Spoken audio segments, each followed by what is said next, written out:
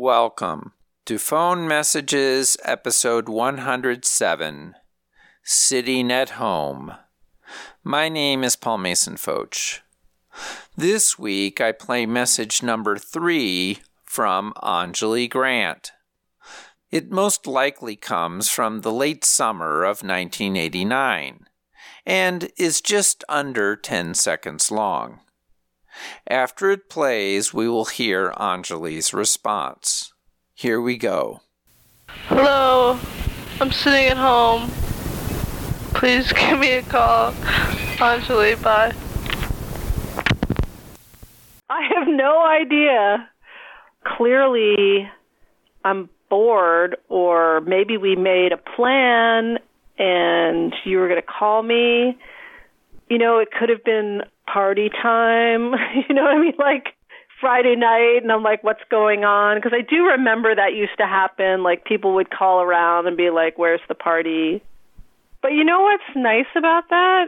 I feel like as we get older, there are fewer people you can just call and being like, hey, I'm sitting at home, give me a call. It becomes less okay to do that, which is stupid.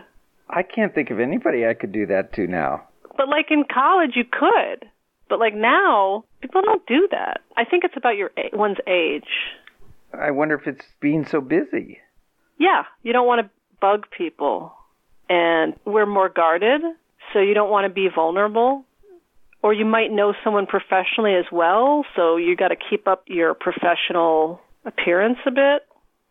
You're less able to admit mistakes or be vulnerable or be silly, except with people that you really, really trust and you've known for a long time.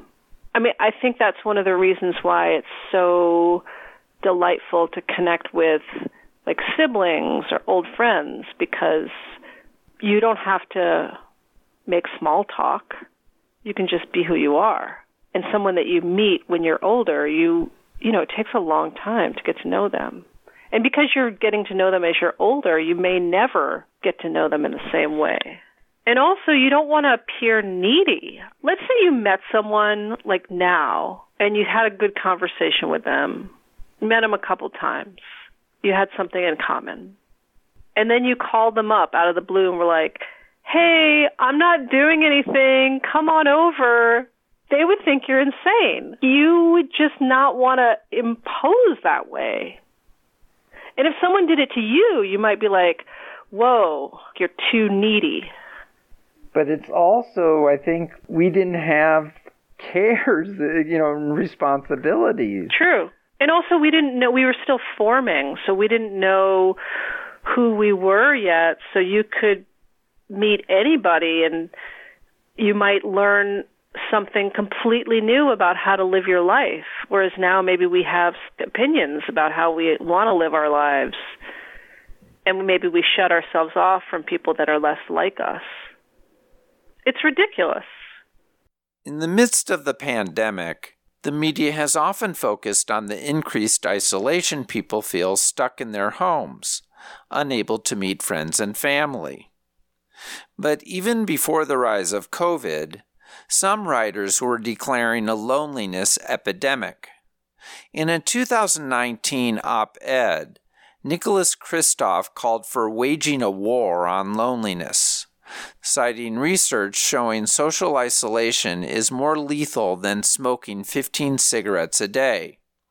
A 2018 Kaiser Family Foundation survey found that more than 1 in 5 U.S. adults often or always feel lonely.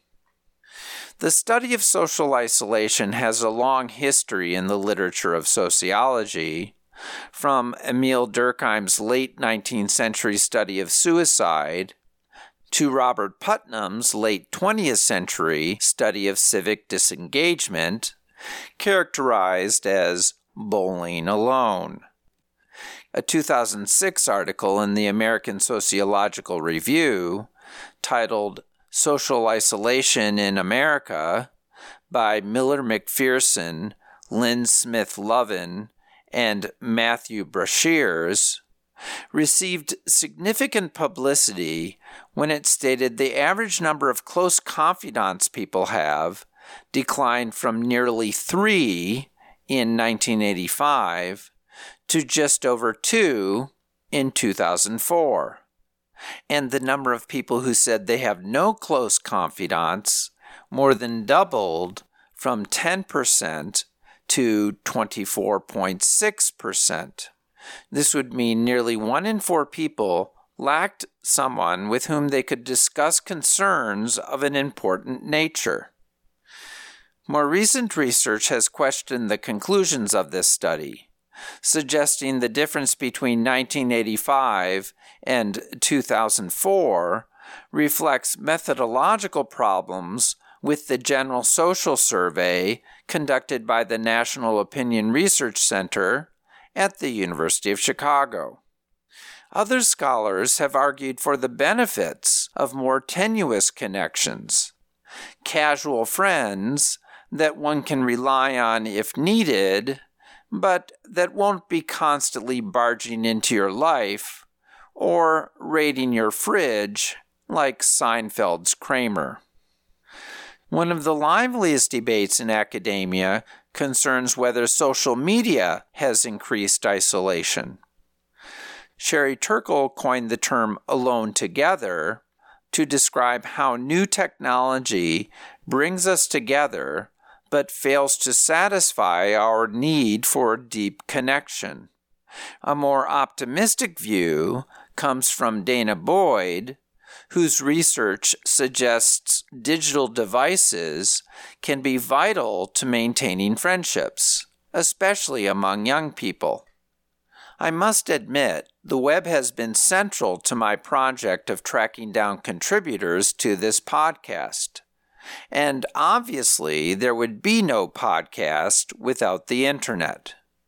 Now, if you would like to form a connection with me, even a superficial one, please contact me through my website, pfoch.com. That's pfotsch.com. Many thanks to Anjali for her reflections on connection. And thank you for listening. Talk to you next week.